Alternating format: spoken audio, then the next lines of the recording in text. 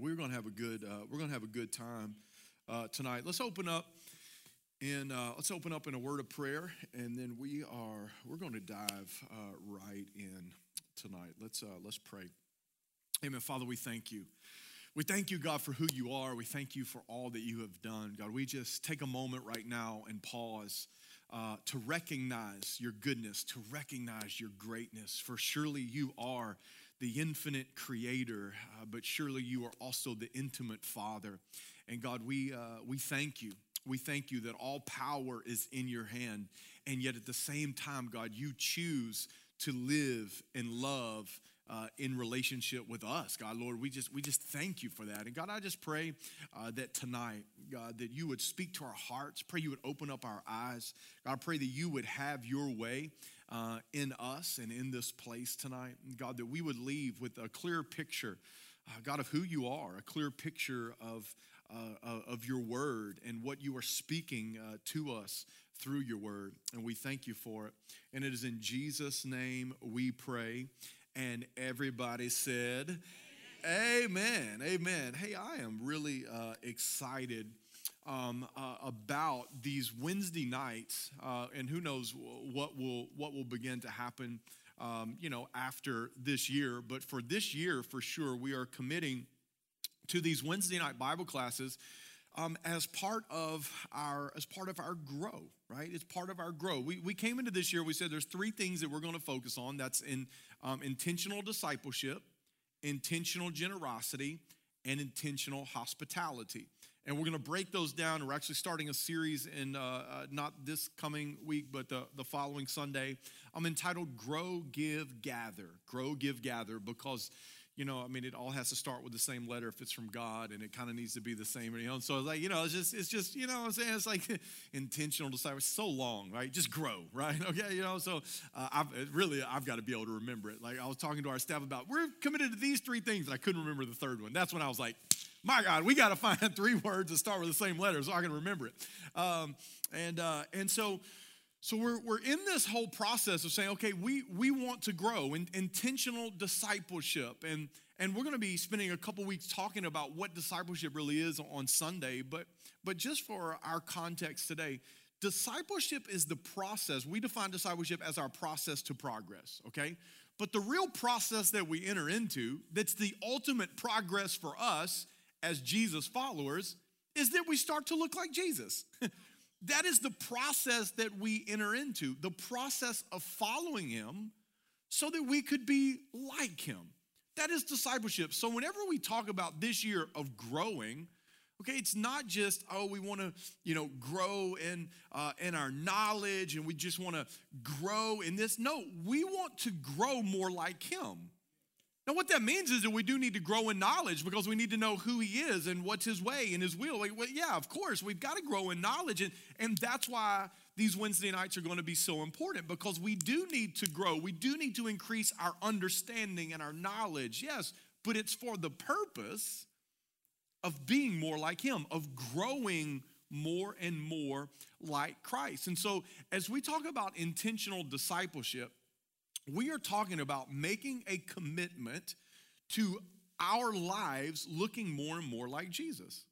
That's it. That's what discipleship is. And and then whenever you look back in like the Jesus time period, right? These rabbis, they were these Jewish leaders.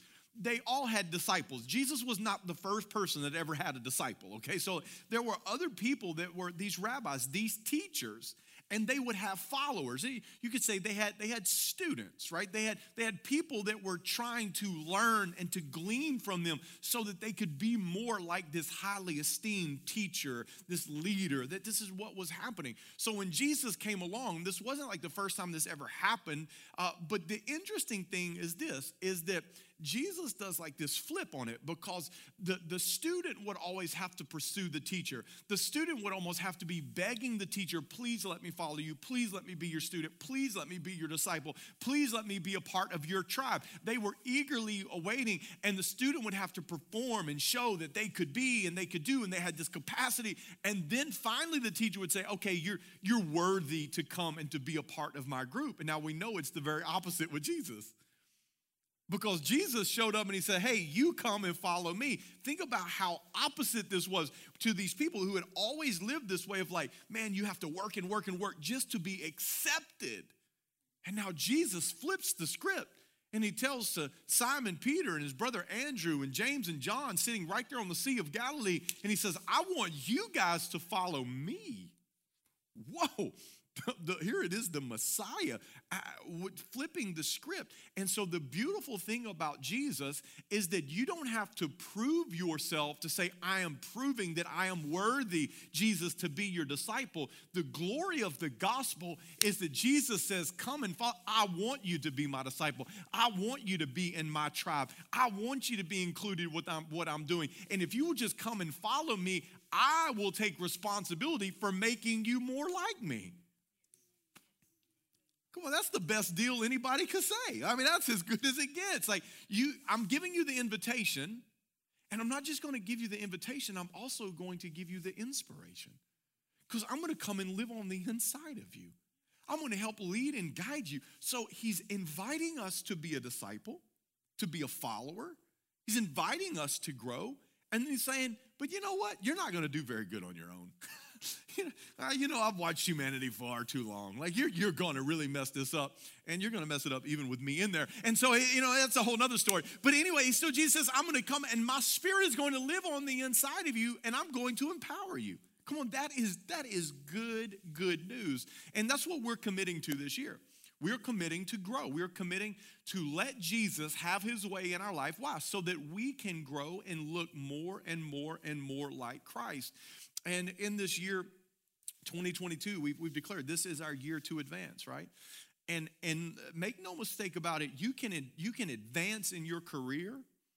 You can advance in society. You can advance in all of these areas. But the ultimate goal of us advancing is to advance in our relationship with Christ, to advance in our fellowship with him, to advance in our lives, looking more and more and more like him. And so if we want to grow this year, if we want to grow, then the first place we need to go is into the Bible.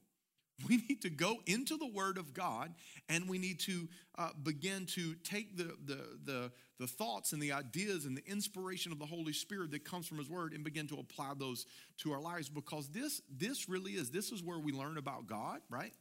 This is where we learn about his will. This is where we learn about his way. This is where we learn about his character. This is where we learn about his kingdom. This is where we learn about how God thinks and how God feels. This is where we learn about his love. This is where we learn about his grace. This is where we learn about his justice. This is where we learn about God. This is where we learn about the story of God, and it's also where we learn where we fit in the story, right? And it's very easy for us, right, to begin to, I don't know about you, but it's easy for me, for the world to begin to revolve around me. I like that, honestly. I like when the whole world is revolving around me, when I'm in the center of the story. But whenever we begin to read the Word of God, we realize, wow, this is his story. I fit in his story. This does not revolve around me. It revolves around him. And we begin to put ourselves in his story. And so we're going to start today, and I'm going to just kind of give you a little framework, and then let you know where we're going to be going in these next few weeks. And I think it's going to be really, really powerful. I'm really excited about it.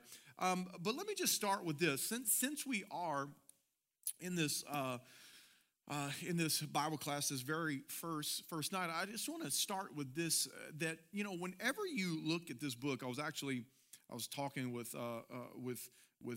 Pastor Alex earlier today, and we were just talking about the Bible, and we were talking about just how intimidating this book can be. I mean, I don't know how many pages are in your Bible, but I mean, I'm like over 1,000 pages, right? 1,000 pages, and how whenever you look at this Bible, it can be so intimidating. It's intimidating because there's names in here that you cannot pronounce, right? It's intimidating because it's talking about places that you've never heard of. right? It can be intimidating because I don't know when this took place. You know, I love like asking my kids, how long ago did Jesus live? And they're like, 100 years. You know, it's like there's no context for, okay, well, when was Abraham here, and when was David here, and when did Jesus show up, and how long are these? Like, it's just like, oh my God, it can be so incredibly intimidating, and we have no idea who some of these people are. We have no idea where they fit into the story. We don't know when these things are happening. We don't know where these things are taking place, and then sometimes I don't even understand how this applies to my life, and I don't understand why does this matter at all. And we find ourselves in this whole thing, and the Bible can be just very intimidating. So let me just say, the very key to us meeting in here on Wednesday nights is to begin to break that down and say, you know what, the Bible is not as intimidating as sometimes we believe it is. The Bible is a beautiful story. We're going to go into what the Bible is in just a minute. But it just starts with us saying, okay, it's not as intimidating. It's not as intimidating as many times maybe we feel that it is. And so the purpose of our time together over these weeks and months that we have, it's really for us to gain a clear understanding of what the Bible is all about. To establish some fundamental knowledge of the important themes, places, people, and moments in the scriptures. It's to take away some practical tips of how to effectively read your Bible. How do you begin to understand what you are reading? How do you implement what you read into your daily life? To answer some questions that you might have. This is what this class is all about. And I want to start by a disclaimer, and I want to start by saying, listen, I am no theologian. We don't have, and nobody on our staff claims to be a world-class theologian. Okay, we don't have all of the answers, but here's what I do know. Together, we can find the answers and we can move forward as a community. Together, our lives can look more and more like Jesus as we go on this journey together. So let's talk about the Bible just real quickly. Got a few things that we're going to go through, and then we'll talk through a few different things real quickly about the Bible. Let's just talk about some facts. The Bible, you know, I just said there's like 1,000 pages, right? But the Bible is not a book, okay? The Bible is actually a collection of books.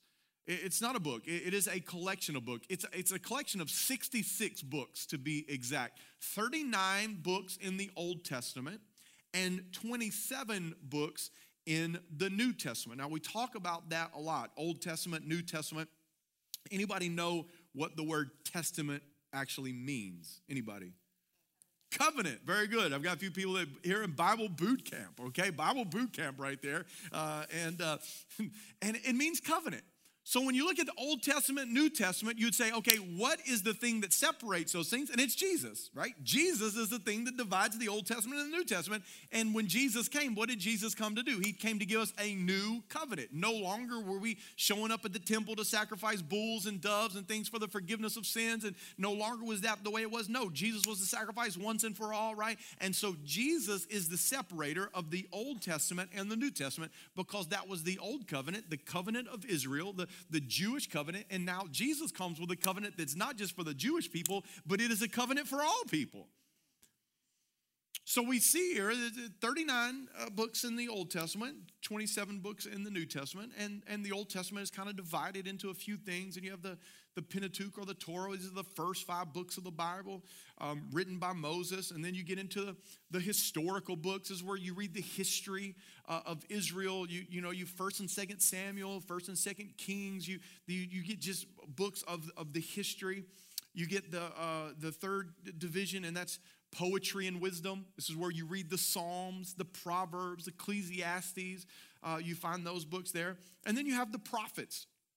And you can break the prophets up into what's called the major prophets and the minor prophets. And it wasn't like the major prophets were more holy and the minor prophets were less holy. It's just how long the book was. So if you were just long-winded, you got to be named a major prophet, okay? And so So you have the prophetic books there, and they are prophesying. They are prophesying to Israel about what was to come. They were prophesying, even several of these prophets prophesying about Jesus that we'll look at in just a moment. And so those are the kind of the breakdown that you have of the Old Testament. So you have kind of the beginning, how we got here, the beginning of Israel. Then you get to the history. It just kind of tells the story of when Israel had kings and judges and all these different things. And then you get these beautiful books of poetry and the Psalms and books of wisdom like Proverbs. And then you find the prophets.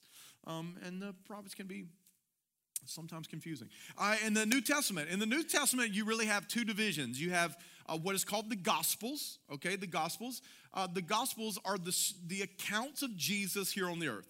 Matthew, Mark, Luke, and John. Those are the four Gospels. So you have the Gospels and the book of Acts.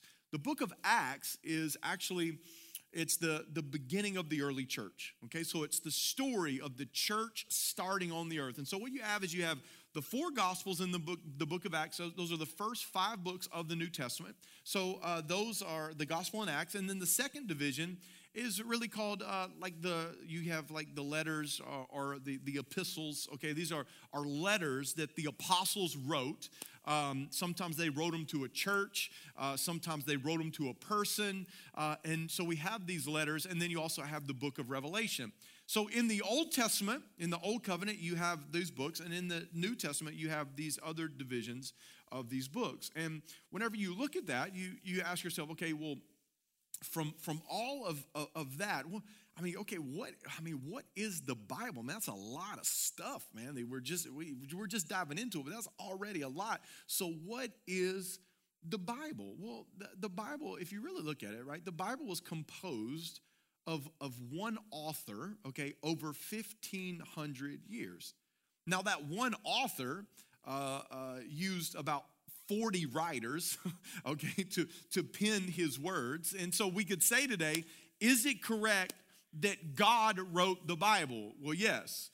Is it also correct to say that 40 people wrote the Bible? Yes, it is both true. God inspired 40 people to write. So it was one author using 40 people to write this book that we have. So there were 40 writers that wrote these 66 books that we talked about just a moment ago. And this is what the scripture teaches us. It teaches us that these men were inspired by God to communicate his message to the world. The Bible says in 2 Timothy chapter 3, it says, all scripture is inspired by God. It's all inspired by God. And it is useful to teach what is true and to make us realize what is wrong with our lives.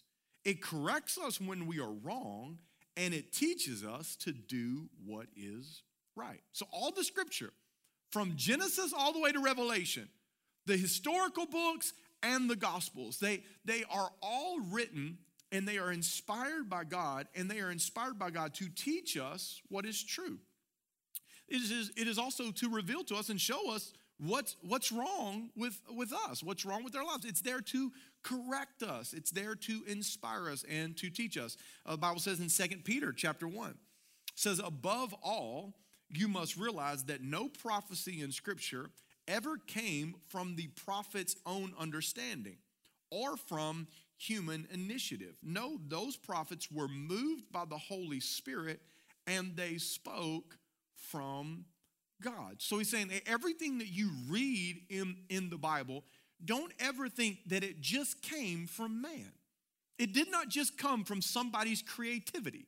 It did not just come from somebody's own desire. But no, what we have in the Word of God, it came from the very heart of God. It came from the very mouth of God. It was penned by the very Spirit of God. And that is very, very important as we dive into the scripture to understand that these weren't people just putting their opinions down on paper that we said, oh, wow, that's a good idea. Let's keep that in the Bible. No, we believe that this, as Christians, as Christ followers, we believe that this is God's inspired word for us, his people. And when we look at the Bible, the Bible is, it's really a superb storybook. It is so much more than just a collection of stories. We said 66 books. The thing that makes the Bible so amazing is although it is a collection of 66 books, the 66 books all tell one story.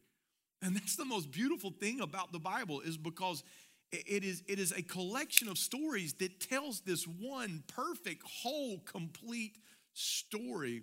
And at the center of the story is God and what he is doing with the world and what he's doing with human race. And it stretches all the way across the Bible. And so as we open the Bible, there's one thing that would be helpful. It's very helpful for us to see and to understand, so we don't get lost in all of the details.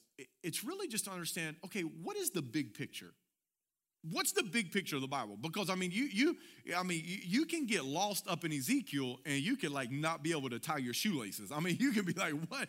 I mean, this guy, like, man, there had to be some drugs involved. I mean, like, you're just like, I don't know what's going on in this story. And you can get in there, but sometimes what happens is we can get so lost in the detail, but it's so important that we simply remember the bigger picture. So what is the larger picture of the Bible? The bigger picture of the Bible, the Bible really has the big story of God, the big story of the Bible, it really has 6 main parts. Let me just give these to you real quick. We're going to talk about each of them for just a second. Number 1 is creation. Number 2 is the fall. Number 3 is Israel. Number 4 is Jesus, and we're going to go back through these so as you write them down. Number 5 is Christ's followers, or you could just say the church. Body of Christ. And then the 6th is the end times. Because it's the big story. It's the main 6 parts. So let's do just a quick overview of the big story of God. Okay. So it starts with, number 1 is creation. In Genesis 1, verse 1, it says, in the beginning, God created. In the beginning, God created. How God did that? I don't know. He asked me, did it really happen in 7 days? I don't know. Did Moses just see it in 7 days? I don't know.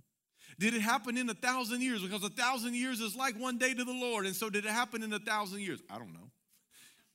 Was it just talking about a season? A day is like a season. We don't even know. I don't know. Here's what I do know. God created the heavens and the earth. I know that God created. It doesn't matter to me what you believe. You can tell me, I believe it's 7 days and you got a theory for this and you say, I believe it took 7,000 years. And I'm like, hey, that's great. It doesn't matter to me. The thing that matters is that I believe God made it. There was nothing, God spoke, and there was something. And if he did it in 7 seconds, 7 days, or 70,000 years, it doesn't matter to me one bit. It was nothing there. God spoke it and it happened, and that is creation. And so when people say, do you believe in the Big Bang, right? I say, yeah, I bet it was a Big Bang. I bet when there was nothing and God said something, boom, it was a Big Bang, all right. I'm in the Big Bang theory, I believe it. But here's what we believe. We believe that God spoke and it happened. Right? I'm not going to get lost. And have you been in Bible boot camp? This is where, I teach the Bible. I mean, this is where I can get all twisted up sideways. Because here's what people do. People spend all this time talking about this is how it begins, this is how it begins, how it began. You don't know how it began. The smartest people in the world who study the Bible their whole lives argue about how it started. And you know what else? They argue about how it's going to end. And guess what? You don't know how it's going to end. Except, at the end, he's in control. At the end, he wins. How, when, why, where, I don't know. I'm not going to pretend to know. I just know that he says in the end, he's got me covered. That's all I know. So I don't know how it started. I don't know how it's in. So I'm not going to waste my time, effort, and energy trying to figure out how that's. I just know he said it was nothing and it became something. He created the heavens and earth. I believe Genesis chapter 1, verse 1. God created everything. And then it's very important that we see that on the last day of creation, he made man in his image. Now, I want you to think about this, that God did everything else first, okay? I mean, we would say, that humanity was God's best work, right? I mean, even God himself said this was good, this was good, this was good, this was good. When he created man, he said this is very good, okay? I mean, the fact is if you're, a big animal lover, I apologize. But the reality of Jesus didn't die for your dog, okay? All right, he didn't die. He didn't die for your cat, all right? He died for you, okay? He died for humanity. He didn't die for the animals. Do all dogs go to heaven? I don't know. And it's just he died for you. He can't. Humanity is his greatest creation. It's his. Now I don't know about you, but it's like I always want the best first, right? I want to do the best. So it makes sense. Like if God started with everything, it's like that God would create that would create humans first, and then the animals, and then he would make everything else, and then he would cause the trees and the birds and the waters and all the other things. But that's not how God did it. God waited till the very end, and I think there's something very powerful that we get to see in creation so many times, and we miss it, and that is the power of the environment. That God created the whole atmosphere environment, and then he inserted man into it. Because your environment determines what lives and what dies.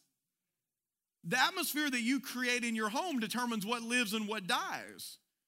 The atmosphere you create in your life determines what lives, what dies, what thrives, what flourishes, what doesn't. It's the atmosphere, it's the environment. And so I think that God, right off the very beginning, whenever he started with creation, he was showing us the importance of creating an environment that would allow whatever you want to thrive to be able to thrive. Think about when he created humanity, there was already the oxygen in the air, the nitrogen, everything was perfectly balanced. Everything for Adam, whenever God breathed in Adam, and Adam stood up and he took his first breath of this air that God created, everything worked perfectly within his system. That is just amazing. It's incredible. God created this beautiful environment for Adam. And then he placed him in there. There is so much power and importance in our environments and in our atmospheres. And then what we see in the garden is that we see God partnering with humanity, right? God partnering with humanity. Think about this. Adam had relationship with God, but he had responsibility in the garden. Adam had relationship with God. They were talking face to face. He had relationship with God. But you know what God did? God gave Adam a job. God said, you're going to work the garden. This is what you're going to do. I'm going to have relationship with you, but you're going to have responsibility. You see, so many times we want to live without the responsibility. I want to live in the relationship, and I want to live in the forgiveness, and I want to live in the grace, and I want to live in the mercy, and I want to live in the love of God. But God says, no, I'm giving you the same way he did to Adam. He said, I'm giving you responsibility. I'm putting you on the earth, and I'm putting you here with a mission. I'm giving you an assignment on the earth. And yes, I want to be in relationship with you, but yes, you also have a responsibility. So here in creation, we see these two powerful things is that God's taking very much care of the atmosphere and the environment before he inserts man. And so we need to take care of our atmosphere. We need to take care of our environment. We got to make sure that we are listening and watching and doing all these things, the right things, right? Because our environment is going to determine what grows and what doesn't grow on the inside of us. And so I've got to make sure I'm creating an environment that I can grow in. That's number one. And then number two, I have to make sure that I am not just living in relationship with God, but I'm also living according to the responsibility that God has given me as his follower. So we see all of this in creation. And then after creation, then there's the fall. I mean, wouldn't it be awesome if humanity could have made it more than 2 chapters? Wouldn't that just been awesome? If you could at least get to halfway in the story before we blow it. It's chapter 1, God created. Chapter 3, people were stupid. Oh God, we didn't even make it to chapter 4. Here it is in chapter 3, right? The Bible says that the serpent shows up in the garden. The enemy, the devil, shows up in the garden and tempts Eve, and then she persuades Adam, and through their disobedience, sin enters into the world. But here's the beautiful thing is that even in the fall, we see God's commitment to humanity, right? Even in the fall, we see God's commitment. Genesis chapter 3, verse 21, it says, and the Lord God made clothing from the animal skins for Adam and his wife. God's commitment to humanity. This is such a beautiful thing because we know what God told Adam and Eve, right? He says, look, if you eat from this tree, you are going to die. It's what's going to happen because God knew when sin entered the world, death is going to come. Now, I mean, they may have thought, I'm going to eat and die, and they ate and then they didn't die, and they thought, oh, wow, maybe we're getting all free, you know? And then they're like, oh, wow, you're naked. Oh, wow, you're naked too. Let's hide. And they're like, oh, something's changed, right? And so now they realize the process is happening because they covered themselves with fig leaves. But we all know what happens. What happens when you take a leaf off a tree? It dies, right? And what was covering you at one time ain't covering you anymore. So what God did is God says he covered them with animal skin. Where did God get those animal skins? God had to kill animals. God had to sacrifice the animals to cover them. That's why we understand that there is no forgiveness of sin without the shedding of blood. So who shed the very first blood for the forgiveness of sin? It was God. God was showing Adam and Eve, this is how you have to do this. And so he kills the animal and he covers them with the animal skins. It's a beautiful picture of like God's commitment to humanity, even in the midst of their rebellion. Now, were there consequences? Sure. Did they get kicked out? Absolutely.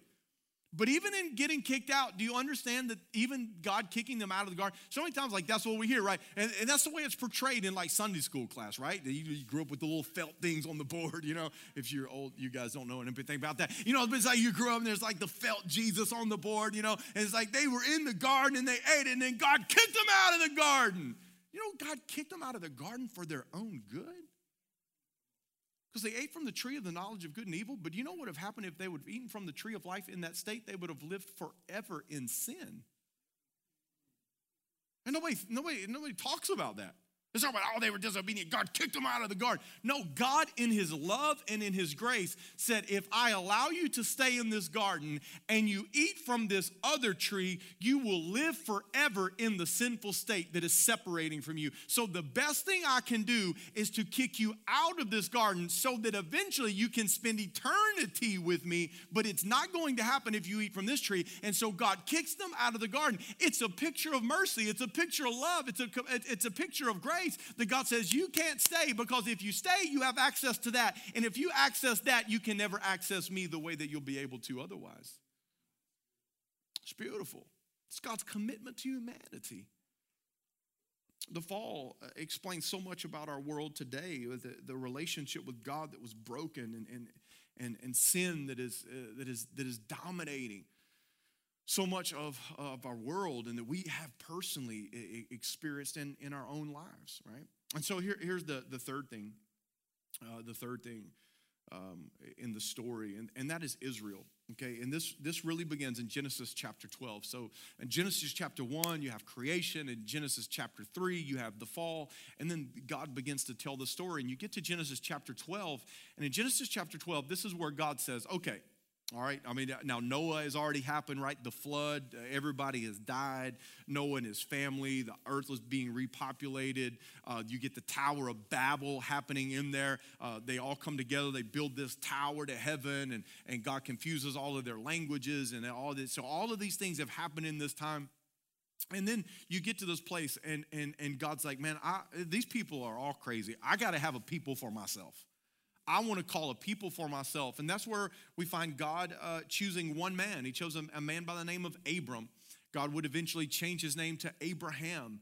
And God would establish covenant with Abram. And God would give him a promise. And his promise is that he would have a massive family. That he would have land and that he would be blessed. And this was the promise of Abraham. You can find it in Genesis chapter 12, verses 1 through 3.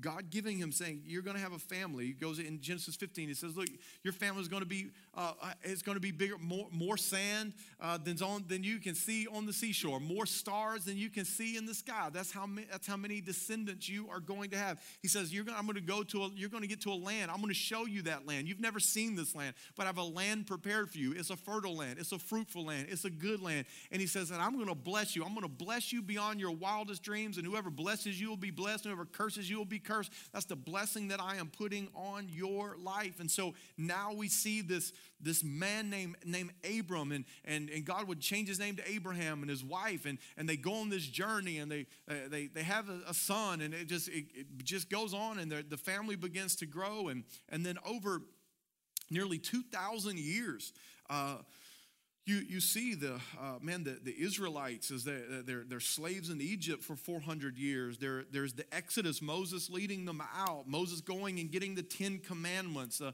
Joshua leading the people into the promised land. And then there's these kings established, starting with Saul and then David and his David's son Solomon, and then the temple is built, and you got the kingdom, or excuse me, the temple in Jerusalem are eventually destroyed, and then the people of God are sent in exile. They've been conquered by the Babylonians and the Assyrians, and then they come back, and the temple is rebuilt, and the city is restored, and the wall is put back up, and then you have this 400 years of silence. Like that's a quick run through of like what happened from Genesis chapter 12. Like what I just told you is kind of like fast forward, right? All the way through. And then you have this 400 years of silence. I mean, just think about that. You know, like we throw some numbers around sometimes. Like 400 years of silence. Like you don't even really think about it. You just hear 400 years of silence, right? And because at Malachi is the last recorded thing that we have. That was 400 years before Jesus shows up. 400 years of silence. I mean, just think, that's a long time. I mean, the United States of America only, 250 years old. You still got 150 more years to go of America before you get to how long the people of God had lived with no clear direction or no clear voice of God. Nobody speaking on God's behalf. So what happened is people just kind of started doing their own things, kind of going about their own business, right? Like they had this promise of the Messiah, but man, there hadn't been any prophet to remind them lately. 400 years. I mean, how many generations? Even if you lived 100 years, you're talking, it would have been, if everybody lived 100 years old, you're talking about, it would have been your mom, your grandma, your great-grandma, your great-great-grandma, your great-great-great-grandma. Like the last person that heard of a reminder of what God wanted to do with his people. It was so long. It was so long, and 400 years of silence. And then it takes us to the fourth big story of the Bible, and that is Jesus. That Jesus shows up. The prophets had spoke about him. In the Old Testament, there's about 40, a little more than 40 direct prophecies about the Messiah. You can get over 300 indirect prophecies about the Messiah in the Old Testament. And Jesus shows up. He shows up to an oppressed people. He shows up to these people. They are under the Roman rule. And when Jesus shows up, what we see is we see God's plan of redemption from the very beginning. When Jesus showed up, this wasn't like plan B, okay? This wasn't God freaking out, going, oh God, I don't know what we're going to do. Son, you got to go fix it. I mean, like that's not what was happening in heaven. This was God's plan of redemption from the very beginning, because the Bible tells us in Revelation chapter 13 that the lamb, speaking of Jesus, the lamb was slaughtered before the world was made.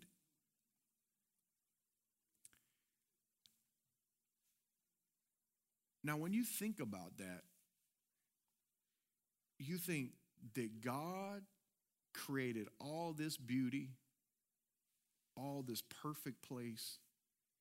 He created man out of the dust of the earth, and God knew it was all going to fall apart in chapter 3. So before the world was even made, before he said, let there be light, before he put his hand in the dirt to create humanity, he already had the redemption story. It was already written. The lamb was slain from the foundation of the world. This wasn't plan B. God knew this would be the plan from the very beginning. His son being the ultimate sacrifice for our sin once and for all. Now, here's the really cool thing is that we see Jesus showing up on the scene. I told you a moment ago, like the four gospels, like it's the story of Jesus living on there. This is where we read about Jesus' miracles and his parables and what he said and all the things that he did, like that's in the gospels that we read about his death, burial, and resurrection. It's a beautiful, beautiful thing. But whenever you read the Old Testament, guess what? Jesus is still there. Jesus didn't just like show up like, hey, here I am, Son of God. No, Jesus had been here. He was with the Father, and he shows up. And many theologians and Bible scholars believe that when the angel of the Lord showed up to the three visitors that appeared to Abraham in Genesis chapter, I believe it's 18, 20, right around in there, they believe that this was Jesus, the Christ incarnate, the person who wrestles with Jacob before he crosses the river Jabbok. Scholars believe, well, this was the pre-incarnate Christ. It says the angel of the Lord, but it never gives a name. And many people believe that this was this Jesus that showed up to wrestle with Jacob. When Joshua is getting ready to go after Jericho, they've crossed over the Jordan River, and they're just about to attack Jericho. And he finds the guy who identifies himself as the soldier in the army of the Lord, the commander, right? The commander of the Lord's army. Many people believe it's Jesus, right? It's the pre-incarnate Christ. And so we don't just see Jesus showing up on the scene in the Gospels. We actually see Jesus throughout the Bible because Jesus was always there. He was always there. He was always a part of God's story. He was always a part of God's story. I mean, the Bible says in Colossians 1 that he is the one that created all things. He was there in the beginning. He spoke it all into existence. He was working it all out. And he was there in the Old Testament. And through it all, in Christ, we see, once again, we see God's commitment to humanity, right? We see God's commitment to humanity in the garden, even after sin. We see mercy, we see grace, we see love, we see his kindness, we see his goodness. It was there all along. And then we see God's commitment to humanity thousands of years later, right? When he sends Jesus to the earth, it's God's commitment. It is his so love. For John 3:16, for God so loved. Here at North, when we say that so love is big love. So love is big love. God had so much big love for the world that he sent his one and only son. God had so much love, but it just speaks. And it's not like, okay, well, God just decided to love. No, you go all the way back into Genesis, and it's the same God. It's his kindness, it's his grace, it's his love. And we see it absolute in perfection in Christ and in his sacrifice. And then the fifth big story line is the Christ followers. It's the church, right? So after Jesus, you get into the book of Acts, and it's the story of the apostles, right? These were the disciples of Jesus. Now they're moving forward. They are the apostles. They are the leaders of the early church. And this message of Jesus begins to go out, and it begins to go out around the world. And it wasn't just a message for Jewish people. It was a message for all people. It's a beautiful thing when Jesus gathered his disciples, right? And he tells them in Matthew chapter 28, right? We call this the Great Commission, right? What does Jesus say to them? Go into all the world. Go into all the world. Make disciples, baptizing them in the name of the Father, Son, and the Holy Spirit. Go into all the world. In Acts chapter 1, once again, Jesus talking to disciples. Now he's about to ascend into heaven. He's already been resurrected, right? Same as in Matthew 28 when he gives them the Great Commission. He's already been resurrected from the dead. He's about to ascend into heaven. And he tells them, hey, you need to stay here and you need to wait in Jerusalem because there's going to be power. There's going to be power to be my witness. And he says, there's going to be power to be my witness. And you say, where? He starts with in Jerusalem. Okay, that's good.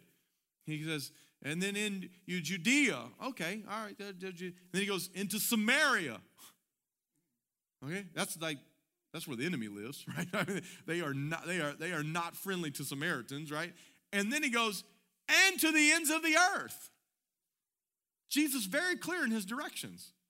This good news that you have, this love and grace that you have encountered and you've experienced, it's not just for the children of Abraham. This is for the world. This is for the world. This was so difficult for these disciples to get, and we read like in Acts chapter 10 when Peter, and this is the thing about the Bible. This is why you have to study, know these things because it speaks different things to you. Because whenever you just read the Bible, and it happens in Acts chapter 2, and right there's this it's the day of Pentecost, right, and tongues of fire descend on the 120 gathered in the upper room, and they begin to speak in other tongues. Peter comes down and he preaches, and 3,000 people are saved and baptized that day. And it's really, you just flip like a couple chapters over, and what do you find? you find Acts chapter 10, and that's when Peter goes to Cornelius' house. Cornelius was a Roman military officer. Peter had no business being in his house. Peter was Jewish. They were not supposed to go into under the old covenant, right? They were not supposed to walk into a Roman's house. They were not supposed to have that interaction. And so Peter has this experience on the roof, and he's praying, and these animals come down on this sheet, and God's like, kill and eat. And it was like all the, like the nasty animals, right? Jewish people they no way, they're not eating a pig, you know what I'm saying? They don't know the glory of bacon. And so they're like, no, I'm not doing that. And God is like, he's like, hey, bud, don't you call unclean what I have told you is clean. They said he didn't know about that raccoon. You know what I'm saying? Come on, somebody. Didn't know about that squirrel stew, right? They were off limits. It was off limits for them. They couldn't eat these animals. And God says, no. It happens 3 times. And now Peter's perplexed. He's like, man, I see these animals. God says, kill and eat. Don't say what I say is clean is unclean.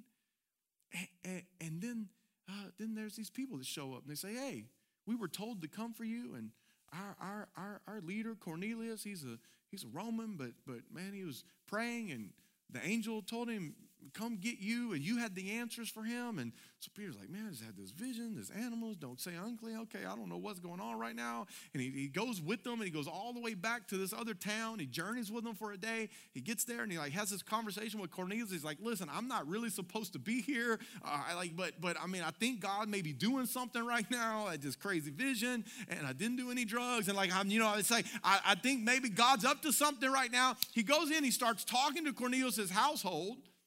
As he's talking to them, Holy Spirit descends on them. They begin to speak in tongues the same way that the 120 people had done in the upper room, okay? And he's like, whoa, who are we to stand in the way? Like, these people of course they need to be baptized in water. Like, I wouldn't have known, but if God did this, I couldn't do this. Holy Spirit's done this, so they need to be baptized. And we read it like 8 chapters later. And you think, oh, this was probably just 6 months. Probably like Peter's moving. No, scholars say it was between 10 and 14 years. 10 years later, and God is still having to get Peter's attention to go, hey, bud, when I said the whole world, I really meant it. I mean, these are the people that were really with Jesus, right? I mean, these are the people that they sat by the fire, they heard his words, they saw his miracles, and he said, I want you to go into all the world. And somewhere, let's just call it 10, let's give Peter the benefit of the doubt. 10 years later, he's still arguing with God, going, I'm not supposed to go I'm not supposed to go see the Romans. Like, surely that's not what Jesus really intended. 10 years later. So whenever you think that you're stubborn and like God's upset with you, if God worked with Peter, he'll work with anybody. But those things speak to us. They speak to us. It took him a decade to realize God was really serious about this. And God was so patient with him. God didn't kick Peter out of the club. I didn't say, Peter, man, I'm giving up on you, man. I'm just going to go find somebody else. Like, I'm so tired of dealing with you. No. God was still showing up to Peter, giving him visions and aligning everything so he would understand that he really was serious. I really meant the world. I really meant take the gospel to everybody. This is what I really meant. God is so patient and he is so good. And so whenever we see the church and we see these things happening, we understand that, man, once again, God is so patient. He's so kind. He's so good, even in the midst of these stories. Oh, man. Oh, God. And then you think like you got it bad. And you start reading like Corinthians. And Paul's like, hey, guys, listen, like, just don't have sex with your mother-in-law, okay? Like, this is not good, God. Like, and you're like, oh, we ain't doing too bad today, okay? I'm encouraged by where we are in the church right now. I'm encouraged, right? I'm encouraged. Destiny just had to leave on that one. She's like, oh, God, he has gone off the rails. But here's the reality, like, the level of dysfunction in the early church, Oh my gosh, when you read about what Paul is writing and Peter, these people had serious issues. But guess what? We are still here. Why? Because even in the midst of their confusion and even in the midst of their dysfunction, guess what they didn't do? They did not quit. And because they did not quit, today, churches are on every single continent of the world. The name of Jesus is being glorified in tongues all over this world, in languages all over this world, by people groups all over this world. Why? Because they did not quit. They did not give up in the midst of all of it. They just kept on moving forward. It's beautiful. It's beautiful to see. And so whenever you start feeling like, God, man, my dysfunction, man, golly, like things are just so bad. Oh my God, things are so, no. Read your Bible.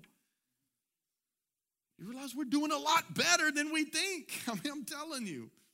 They didn't quit. They didn't quit. So that we see Christ and the church. And then the sixth thing is the end time. And like I said about the beginning, I don't know when. I don't know how. I can't describe it. This is what I know. God was there in the beginning, and He'll have the final word in the end. That's what I know. That's what I know. And I know we look forward to that day. We should look forward to that day. We should look forward to that day with great anticipation when God wins the final battle. That's what we believe. Evil and wrong will be removed from the world. Everything that God says, it will happen. There is going to be a judgment. Absolutely. There is going to be a judgment. People are going to stand before God. And when we start talking about judgment, there's really, just quickly, like there at the end, there is two judgments, right? There's the judgment of, we could get fancy with the titles, but it's basically the judgment of salvation, right? It's, did you put your faith, hope, and trust in Jesus? It's the judgment for heaven. That's what it is. Like, you access heaven. If you have put your faith, hope, and trust in God, and therefore, okay, then guess what? You get access into heaven. But then there is a second judgment. And people get these confused sometimes. And the second judgment is where it starts talking about judging your works. Right? And this is where people get confused because they start thinking, oh God, if He's judging my works, I don't know how this is going. I might not get in. I better start doing some good things because I really want to get into heaven. No, access into heaven is based upon, did you put your faith, hope, and trust in Jesus Christ as your Savior and Lord, understanding that you would never be able to earn it, to work for it, to deserve it. You're never going to be that good, and therefore you need a Savior, and you trusted Jesus to be your Savior, the sacrifice for your sins. That moment, okay, boom, heaven is yours. But there is another judgment, and your works will be judged, and you will be rewarded. If we go back to where we started tonight, how much we look like Jesus, how much our life has become like Him, and there's going to be rewards. And once again, I don't know exactly what that's going to look like, and I don't know what that means. I just know it's going to happen because it's very clearly stated in the Bible. So access into heaven has nothing to do with your works, has nothing to do with how good you are, or even how much you've grown like Jesus. No, it just has to do with, did you put your faith, hope, and trust in Jesus? That gives you access into heaven. The works being judged, now that is, okay, what did you do with what God gave you? What did you do with His grace?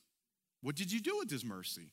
What did you do with His word? What did you do with all these things? And God will judge us according to that, and then will reward us with what we did. That's where the Bible says that, the stuff that is, wood, hay, and stubble, man, it's just going to be burned up. But the stuff that we've worked on, and it comes forth as a treasure, it comes forth as gold and silver, that's not going to be burned up. You're going to be rewarded for that in the end, okay? And so that is going to happen. So those are the six big things. So as we talk through different things as we go throughout this year, we'll talk about people, and we'll talk about some biblical concepts and some themes of the Bible. And as we kind of go through all of that, it's important that you just don't, and even as you read your Bible, it's just important that you don't get lost all in the details, right? Remember the big picture. There was creation. Wow, God's amazing. He's all powerful. There was the fall. Wow, God's incredibly merciful, right? There is Israel, God calling a people to Himself, right? It's beautiful because when God called a people to Himself, that's what God does for us. He calls us to Himself, right? And the blessing of Abraham is the blessing that God wants to give us, right? And instead of giving us a physical land, this is what we talk about here. He wants to give us more than that. He wants to give us a life. It's not abundant land, it's an abundant life is what God wants to give us today, right? And God wants to bestow this blessing upon us, right? That our life would overflow with his power, with his grace, with his mercy, with his love, that our life would overflow. It's this blessing that God wants to give each and every one of us. And so we see the beauty in all of this. So as we go through it, just understand the context of where it's coming from. And then there's Jesus and the whole story of Jesus, and then the church and how important the church is. And then we get into the end. And the end is just a time to celebrate and say, oh, there's nothing to be afraid of. There's nothing to be worried of. No, God is on the throne, and he will still be on the throne when it's over. And he's in control of it all. And I trust him and however he wants to do it. And I'm not going to try to figure it out because I'm not him. And I wouldn't do it the way he's going to do it anyway. And it doesn't matter. I just choose to trust him. And it's going to be beautiful. It's going to be beautiful. All right, let's wrap up. Let's wrap up. Man, something's going to get cut.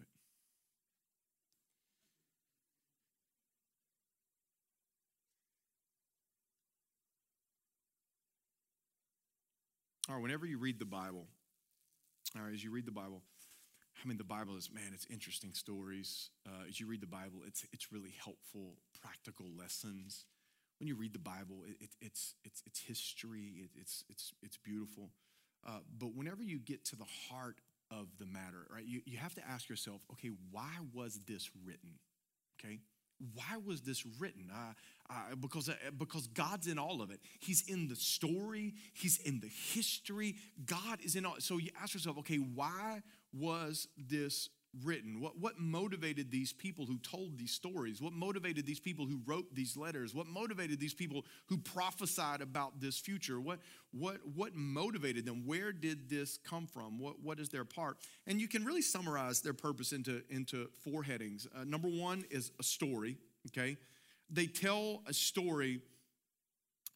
They tell a story about God. They tell a story about how God invited people into his story to know him, to walk with him, to be loved by him.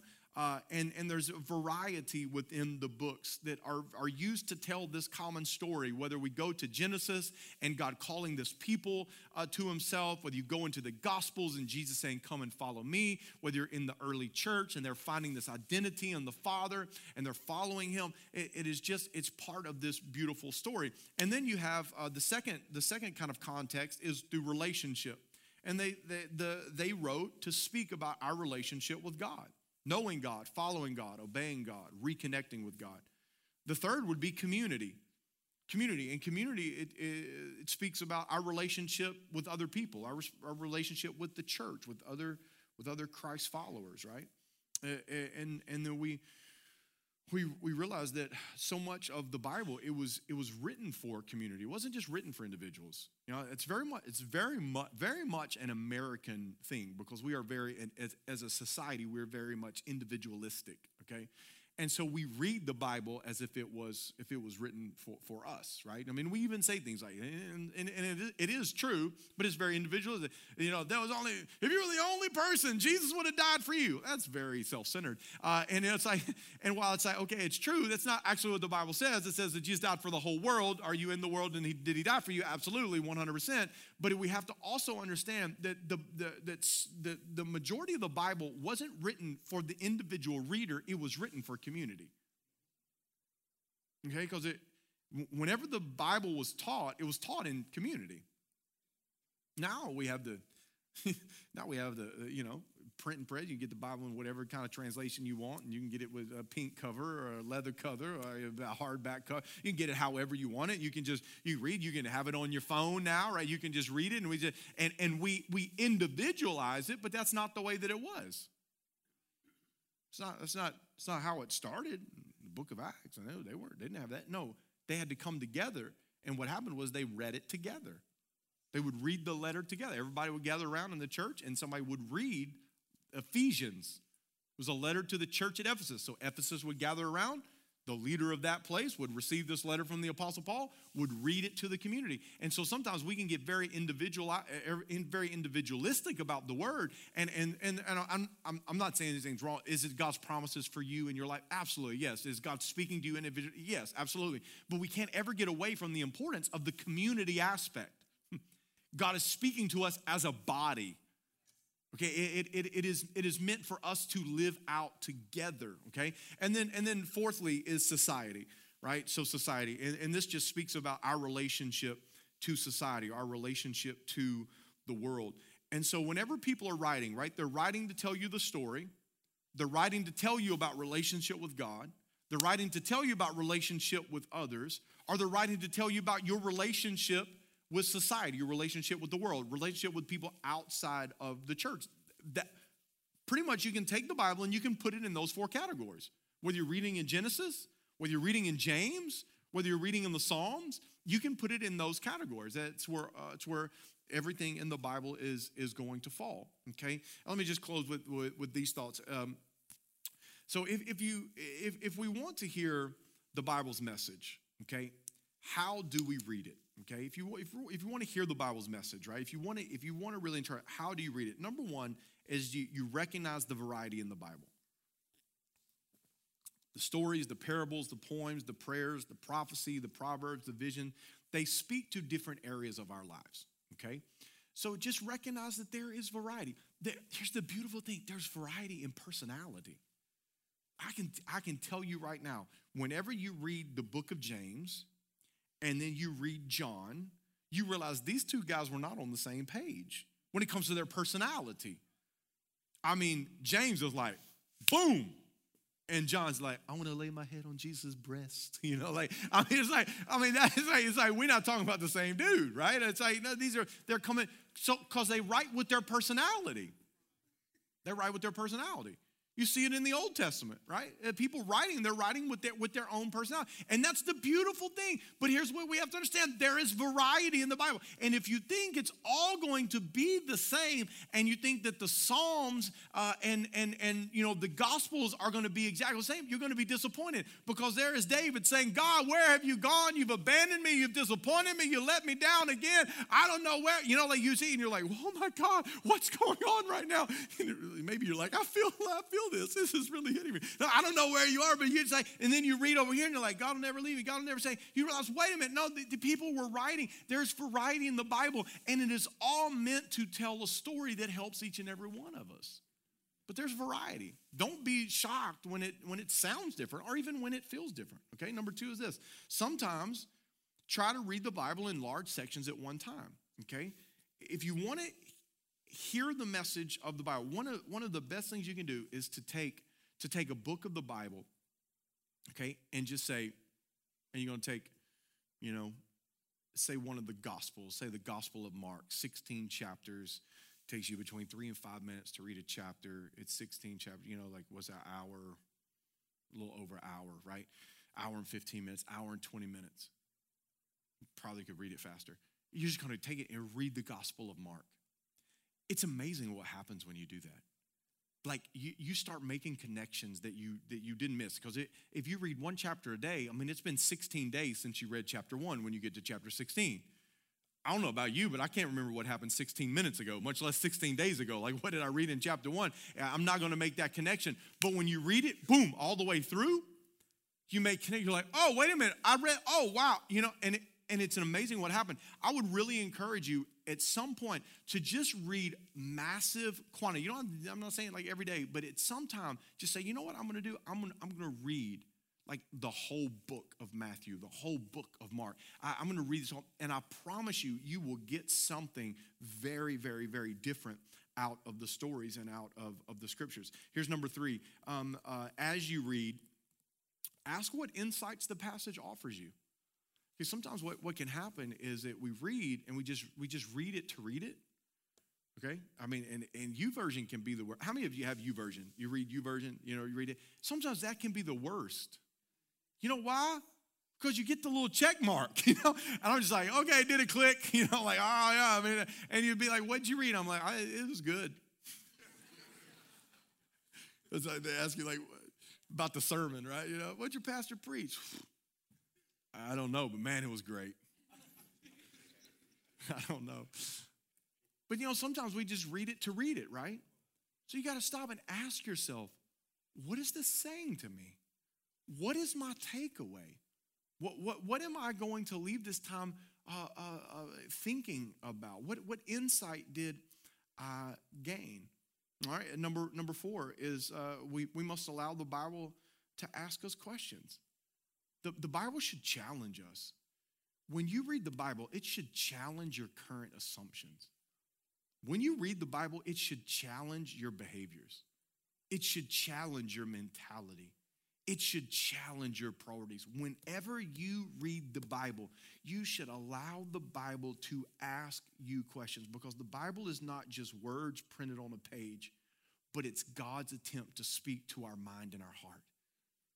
It's not just words on the page. That's why the Bible says that the word of God is alive, right? Hebrews 4, it says it's alive, it's powerful, it's sharper than the sharpest two-edged sword. It cuts between the soul and the spirit, between joint and marrow. It exposes our innermost thoughts and desires, right?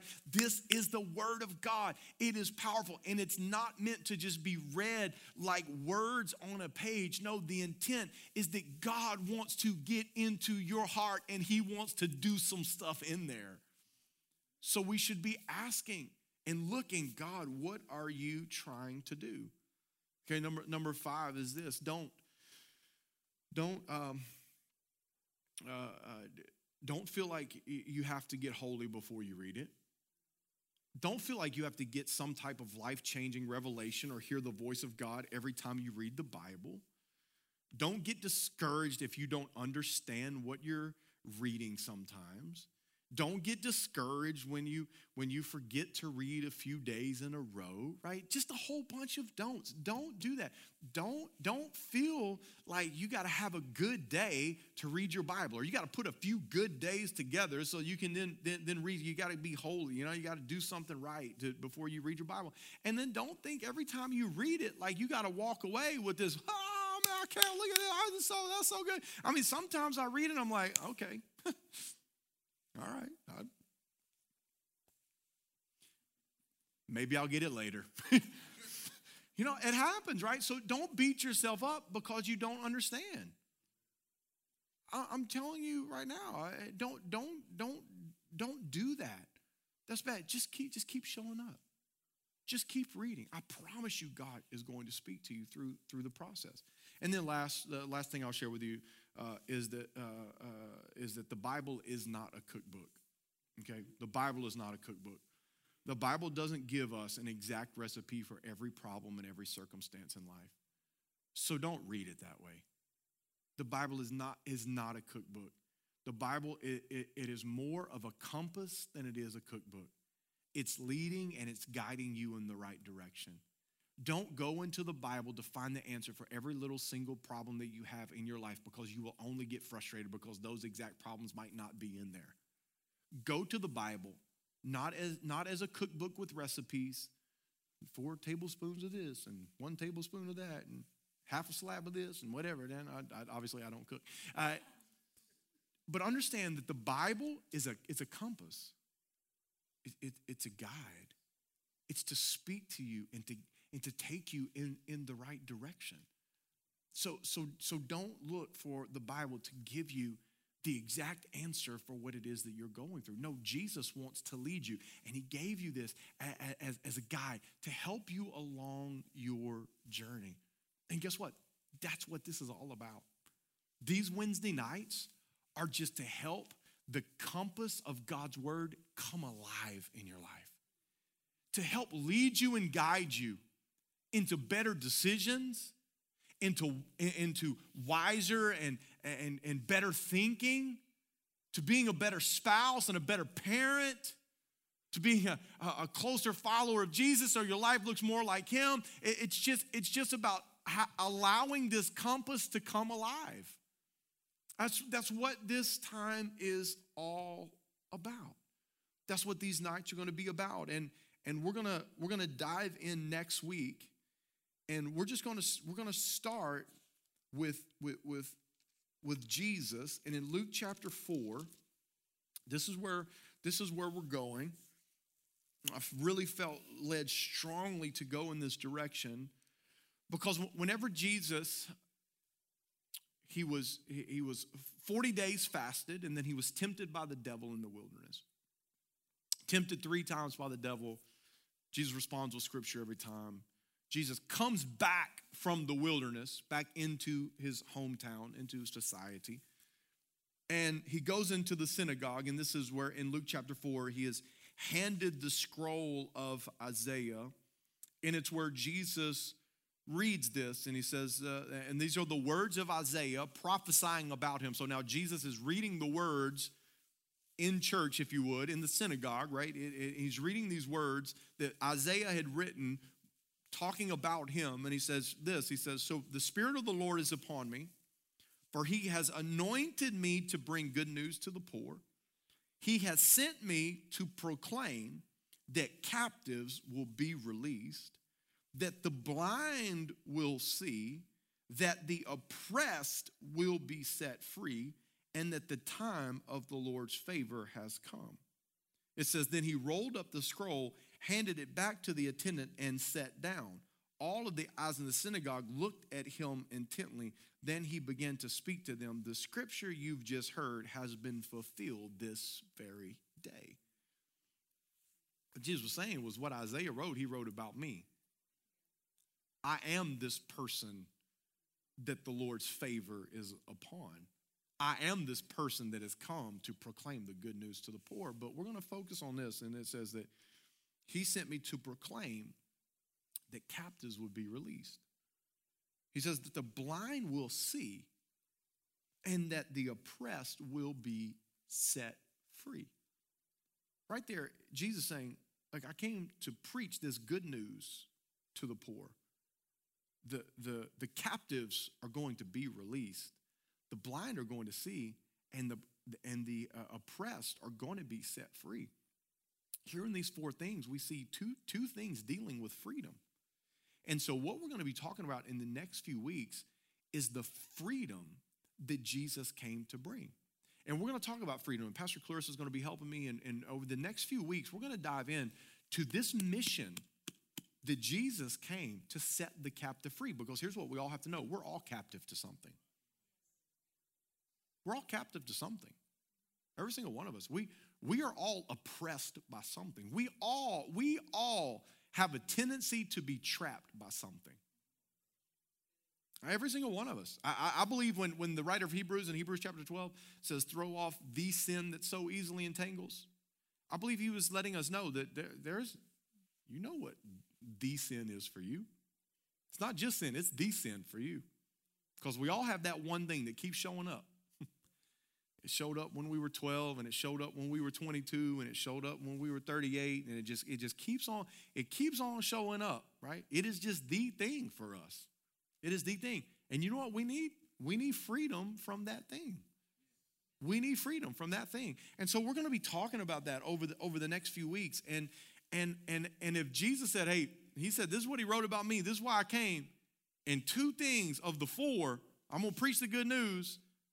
And the blind are going to see, but the other 2 have to deal with the captive being released, those who are oppressed and struggling and burdened being set free. Come on now, that's what I want. That's what I want in my life. And so we're gonna dive into that for the next 3 weeks. Actually, we're going to be talking about freedom. What does freedom mean? Because here's what so many times we mistake this, and we think freedom, like we think like from addiction or something, right? Like freedom from alcohol or freedom from drug, like free. That's where our mind tends to go. But no. Don't let that be a limiting factor. There are lies that we have believed that we need to be free from. There are limitations and identities that we've put on ourselves that we need to be free from. There are things that other people have spoken over us that we have lived out in our lives and we need to be free from. There's ways of thinking that we need to be free from. There is so much. It's not drugs and alcohol. No. Does it include that? Sure. But it's so much bigger than that. So I hope you'll be here for the next few Wednesdays as we really kind of dive in to say, this is what Jesus came for. He said, this is what I came for. I came to open up your eyes so you would see. Because sometimes we don't even realize that we are a captive, right? don't even realize that we're trapped in this way of thinking or this way of believing. He says, I came out to open up your eyes. And I came to preach the good news. The good news that you can be set free. The good news that you don't have to stay where you are. The good news that you can be healed. And you can be delivered. And you can be set free. And he says, that's what I came for. I came for the oppressed. And I came to that the captive might be set free. So we're gonna dive into that in the next few weeks, and I'm really, really, really excited and looking forward to as we really begin to explore this thing of freedom that Jesus came to give us. Amen. And I want everything that Jesus came to give me. I need every bit of it. And so that's where we're going. Hey, it's going to be an awesome time this year. Thank you for being here. Thank you for being here for the first one. We're going to pray and we're going to close. But I want to just kind of give you today just a little overview of the Bible. Where is this? What's the context of this? Where does it all kind of fit? And then we're just going to dive into different portions of the Scripture as we go throughout this year. So our goal is we're going to do it in segments. Just so you know, so we're going to kind of do 3 weeks, 4 weeks, 5 weeks, whatever. You're going to know what you're going to know. Like I just told you, like for the next 3 weeks, we're going to be doing freedom. That's already set. Okay, the next 3 weeks, we're going to be doing freedom. You'll know what's going to come after that. So it's not just going to be, okay, we're just kind of, shooting, oh, you know what I was reading and so on. Okay, no. You're going to know what we're studying. You're going to know what's coming. You're going to know what it's going to involve. And we're just going to do that throughout the entire year. And I'm really excited about the discipleship that's going to happen here, what we're going to learn and how we're going to grow and how we're going to become more like Jesus as we all go on this journey together. Amen? Amen. Come on, let me pray for you. Father, God, I ask that you would take these simple truths, God, these simple truths of your word that were shared tonight. God, this big picture.